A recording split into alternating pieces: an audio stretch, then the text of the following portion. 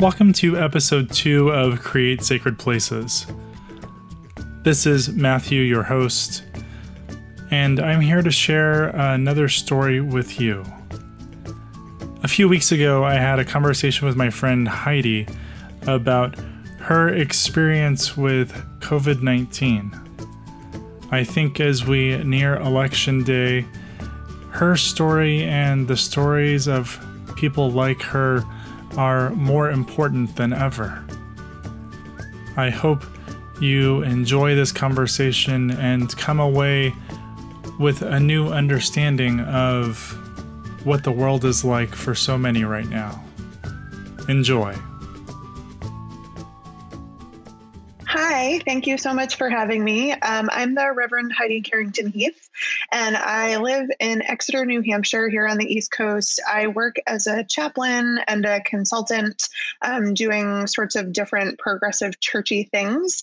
And I'm also here today because I am a survivor of COVID-19. So, I know very early on, you and your beloved spouse were very, very careful. You were as early as we were in our family. We, in our church, we started not meeting in person earlier than most other places did. So tell us about, how that was for you with all of that early on. Yeah, so I was working last spring as the chaplain at a boarding school here in New Hampshire. So we really had this on our radar in some ways earlier probably than the general public because we served students from all over the world. So sort of, started to creep onto our radar across the winter, and we started to talk pretty early about what could the implications of this be for our work. And so I had a pretty good sense when we sent the students home on spring break in very early March, it was likely they would be delayed in their return to us or potentially not make it back for the spring. So we took things pretty seriously here at home. We actually were away on a brief vacation in early March, and kind of as we left, and sort of got to where we were going, it became pretty clear over the course of those few days how serious this was getting. And we kind of, at that point, we took all the precautions, made the decision while we were away on vacation for my spouse's church, not to meet the following weekend, and sort of at that point take things week by week. Lots of hand washing, lots of disinfecting. Of course, now, we know likely we should have been masking at that point as well, but no one was having that conversation yet at that point in time. I haven't been into a grocery store since probably late February. It's very weird for me to think about going back to sort of old grocery shopping because we've been... Delivery is really nice. It's so great, right? It's so great. And, just obviously want to honor, we have a lot of flexibility and privilege given our clergy work that other folks don't. So we were able to stay home and start to make some transitions in our life pretty quickly in a way that did not threaten our jobs or our livelihood or any of those things. So then you got COVID. Then I got COVID. And I know from what you've shared that your journey with COVID was not like what you hear on the news very much. The people who recover relatively quick, or die. That's the extremes you hear about on the news. You don't hear about the people in the middle who end up being the long haulers like you. So would you tell us about that part of your COVID journey? Sure. So shortly after we got back from traveling in March, I started to show some symptoms, congestion, headache, etc. And interestingly, right before we had left on vacation, kind of before COVID was really on the radar more broadly, and we didn't really realize how serious it was. I had gotten sick with what I assumed was the students' kind of end of the term cold stuff, because that regularly happens, and got a fever and a sore throat and some body aches. And those kind of came and went in a couple of days. So I thought, okay, I'm better. I went back to work, but I was so tired. It was a fatigue, like nothing I had ever experienced. And it sort of persisted all the way through our trip. And so when we came back, I started to feel pretty crummy, like congestion, cough, sore throat. The respiratory stuff was ratcheting up. And I thought, I wonder if I have COVID. So kind of after 4 or so days of symptoms, I went to my doctor's office and said, I think I need to get seen. Here's what's going on. And the person who evaluated me tested me for flu, tested me for strep, tested me for mono. All of them came back negative. And like, honestly, she didn't totally take me seriously. She kind of said, well, you have asthma. Well, it's probably viral, probably compounded by allergies. Like, go home, call the hospital if you get worse. Don't show up without calling. Okay, bye. All of this time I had been masking at home, sleeping in a separate room, trying to isolate from my spouse in case. And a couple days later, still wasn't better. Respiration was getting worse, but like wasn't bad enough to go to the hospital.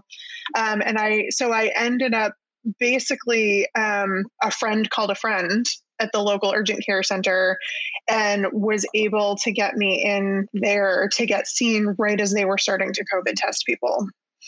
But similar to, what we were talking about before we started, I had no clarity at that point about like what my insurance would pay for, what my insurance wouldn't pay for, and just sort of had to take the chance, because I thought it was important for me to get tested.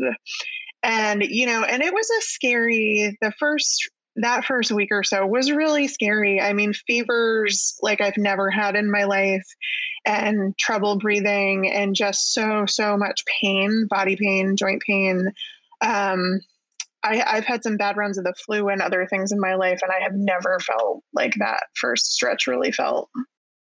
I mean, and it was middle of March at this point. So like there was no idea of what treatments might or might not work, and barely testing. So, so how long were you like really experiencing the worst of the symptoms? I would say all in probably about 14 days or so. So I really had a week of feeling really bad, and then developed secondary pneumonia, which we now know is really common for folks with COVID, especially folks like me with asthma. Thankfully, in my case, antibiotics and treating it at home took care of it. I didn't get any worse, but that first sort of 2 really, really scary weeks was hard. And in a real way, from the time I sort of first started showing symptoms to the time I feel like I really started to earnestly climb out of the acute phase, probably all in was 4 to 6 weeks. And so even recently, it's been a struggle for you to get back to quote unquote normal. Yeah. Not that anything is normal these days. Yeah. What's that part been like? Because I think that's really the part we don't hear about. And especially because you got it earlier on in the time of things, you have more experience. So I think that part of your story is important to share too. So. Of course. So so probably my acute phase, I would say, lasted 4 to 6 weeks. But I still wasn't better. The body and the joint pain just lasted and lasted and lasted. I would notice when my allergies flared up, my lungs sort of felt worse than they ever had with my seasonal allergies. And this went on for weeks and weeks and weeks. I was super fatigued. And, you sort of think, because this is the society we live in, and anybody who's an overachiever like me will resonate with this. I just sort of thought, I'll get over it.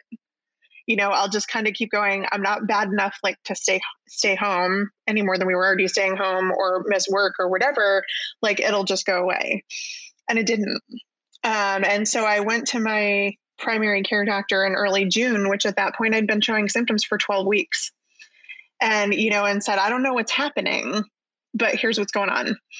And she immediately said, yeah, we've got to figure out what's happening for you, and ran a whole bunch of blood work. And our first big indicator something was really wrong is my inflammatory protein, which is a protein in your body that measures when your body is in a state of inflammation or having an inflammatory response, usually related to your immune system, was 8 times what it should be. And she said, okay, Like this is not normal. And I mean, we tested for so many things at that point. So she said, okay, it's time to send you to a rheumatologist and have them really dig into what's going on in your immune system, what's happening here, and try to get ahead of your pain. And I am, for all intents and purposes, a previously healthy 37-year-old. I mean, I didn't, aside from some mild, generally exercise-induced asthma, I'm not walking in here with any kind of a major health concern prior to this. So I really overnight felt like I went from reasonably healthy person who ran a 5K occasionally to someone whose body, like all of a sudden, couldn't walk up and down my stairs without pain. So in early August, and keep in mind at that point, we're 5 months in to symptoms, I saw a rheumatologist who really, ran through my symptoms and my history and looked at my blood work. And he said, oh no, this is COVID. He said, I've had 20 patients this spring, exactly like you, young, previously healthy, got really, really sick in March or April. You needed an act of Congress to get tested. Or by the time people got access to testing, their testing came back negative because you were outside of the testing window in which you likely would have gotten a positive hit. And he said, and now your system is just sort of, your immune system has gone haywire as a result of fighting this, new novel coronavirus for so long. And it was the first time, like, I almost cried from the relief of both, okay, now we have an answer about what's happening, and someone who these two doctors back to back had believed me. They had believed me when I presented my symptoms to them. And what I hear over and over again from other long haulers is, it took me 3 doctors, 4 doctors, 5 doctors until somebody had seen this before, until somebody believed me when I told them I was still sick this many months out. And my rheumatologist actually said to me at our last appointment, I'm so glad I got you as a patient in August, because by then I knew what to look for. By then you weren't novel, you weren't brand new. I wasn't trying to figure out like what's happening when all this testing, looks this way. And I knew what to look for. And so sure enough, he ran more blood work, and the blood work came back almost identically, which really confirms there's not, underneath that something else going on. It's that my body has been in this profound state of inflammation and immune response as a result of COVID-19. So now we're how many months away from when you got it? 7. What's changed for you? So, yeah, I mean, we don't know for sure that I will ever go back to the way things were in terms of my physical health. The hope is by the time I hit the 1-year mark, which will be this March, that my body will kind of have worked out what it needs to work out. And we will be in a place with my pain management regimen that the inflammation has come down, my body has settled, sort of I am as much back to baseline as we will get, but we don't know for sure. One of the really interesting and hard pieces of being a long hauler is our bodies are the living science. We are the science that's writing the studies that you see. One of the long haul groups I'm a part of put together a survey sort of collecting people's symptoms and information and all sorts of things. And that information has now gone in front of the National Institutes of Health and the CDC and some other places because we have the best data right now based on our lived experiences. So that's been sort of a really interesting thing, right? As my doctors are doing the best they can do to care for my symptoms, but nobody knows how I'll feel in 6 months. Nobody knows how I'll feel in 2 months. So we're hopeful, within a year or so of when I was initially infected, that my body will reset itself. And I am not special. That's the other thing I think I would say is, I am part of a community online of thousands and thousands of people who in one way or another contracted COVID-19 early in this pandemic and are still dealing with debilitating symptoms, vascular symptoms, pulmonary symptoms, in my case, rheumatological symptoms. Like there are whole buckets of different things people are living with and having lingering effects from many, many of us younger than people realize. And the thing really is that there's so much that we still don't know because we have to wait for people like you to keep telling us. Yeah. I mean, that's the only positive thing I can think of out of this is that we're learning as we go. We are. And hopefully people will listen and not repeat the past. Man, I hope so. What's been the most surprising thing to you during all of this?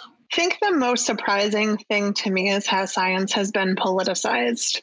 I never imagined a world where, when the science so clearly says wearing a mask is the best thing that we can do to mitigate the spread of COVID-19, that we would be seeing the level of resistance to something so small.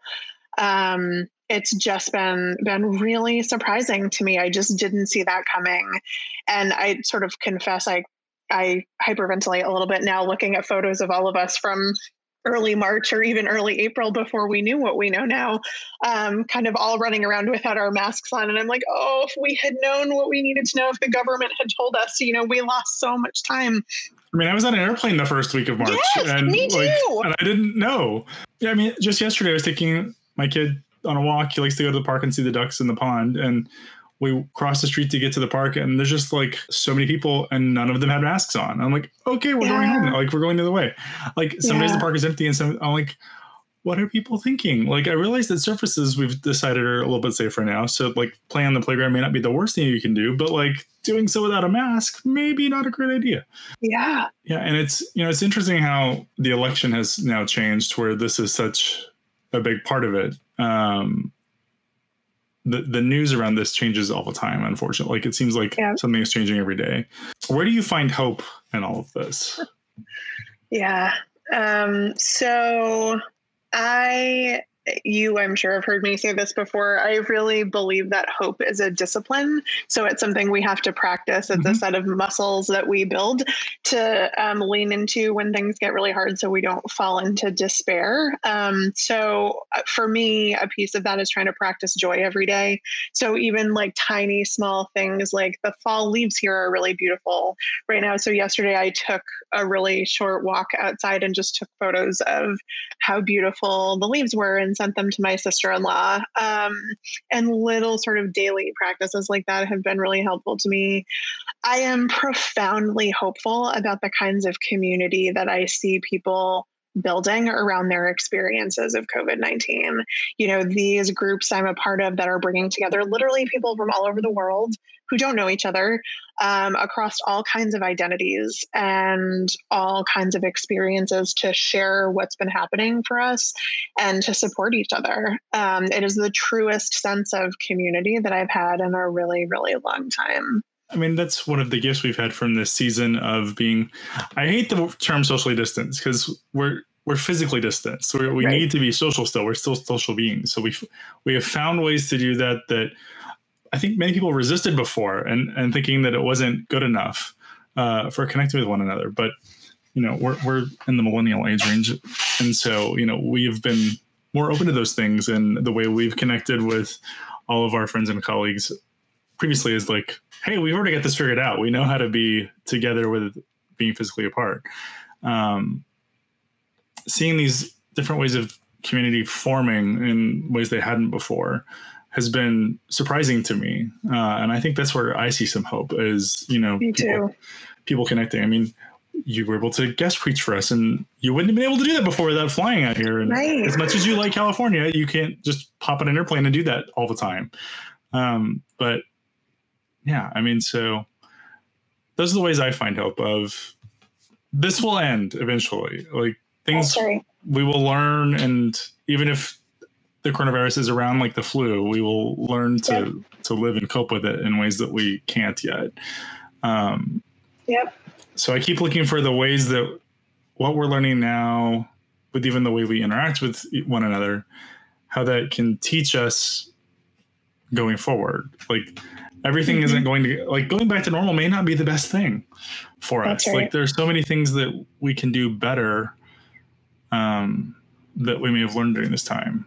And then, of course, I mean, everything to do with systemic racism that's popped up because of the way communities of color. Yeah, I mean, like that's just way more complicated than we can get into. But, I think all of this sucks a lot. I mean, it does. Yeah.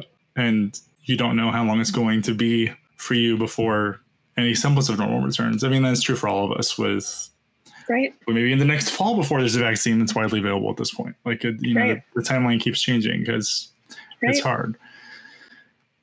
But I think reminding ourselves of these stories of how we are all figuring out how to be during this time are ways to work those muscles of building hope, of creating hope for ourselves.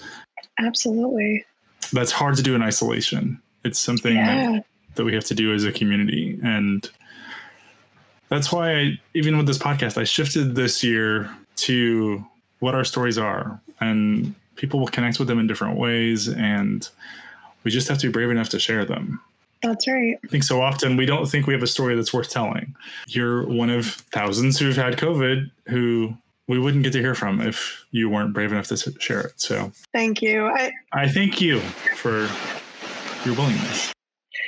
Thank you. I've been really surprised, honestly. I didn't anticipate how many people would be interested in my story. And, I recently gave an interview to a local reporter here who approached me and said, I heard you testify in support of a mask ordinance in our local select board meeting. I was really moved by your story and I'd love to tell it. And I just, I was really surprised, but he also did an extraordinary job, of really making the story tangible and human and something people could connect to.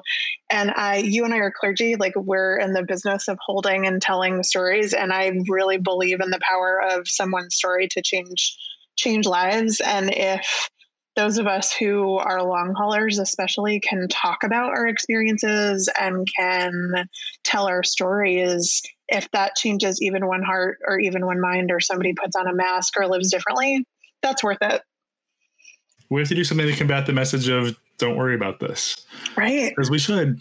We have to take this seriously. Yeah. And I think the hardest thing with the mask, wearing a mask is a very intentionally selfless act. It's not for you, it's for everyone else. And it's so hard for people to understand that sometimes, I think, it's not about you getting it. It's about you sharing it with everyone else and not knowing about it. That's right. Well, thank you. Thank you. I hope your recovery continues and that it's less than a year before you figure what's going on. Keep all of us updated as things change and you learn more too. It's changing every day, it seems. Yeah, it really is. And I will, as I learn things, we'll try to share them in hopes that they might help someone else. As much as people like to not think so, we're all in this together. We really are. It is, this kind of thing really brings us into caring for one another in ways that we really don't like to sometimes. Yeah. Well, thank you. I appreciate you taking the time to be with us. And thanks for the invitation. I want to thank Heidi again for taking time out of her life to share her story with us.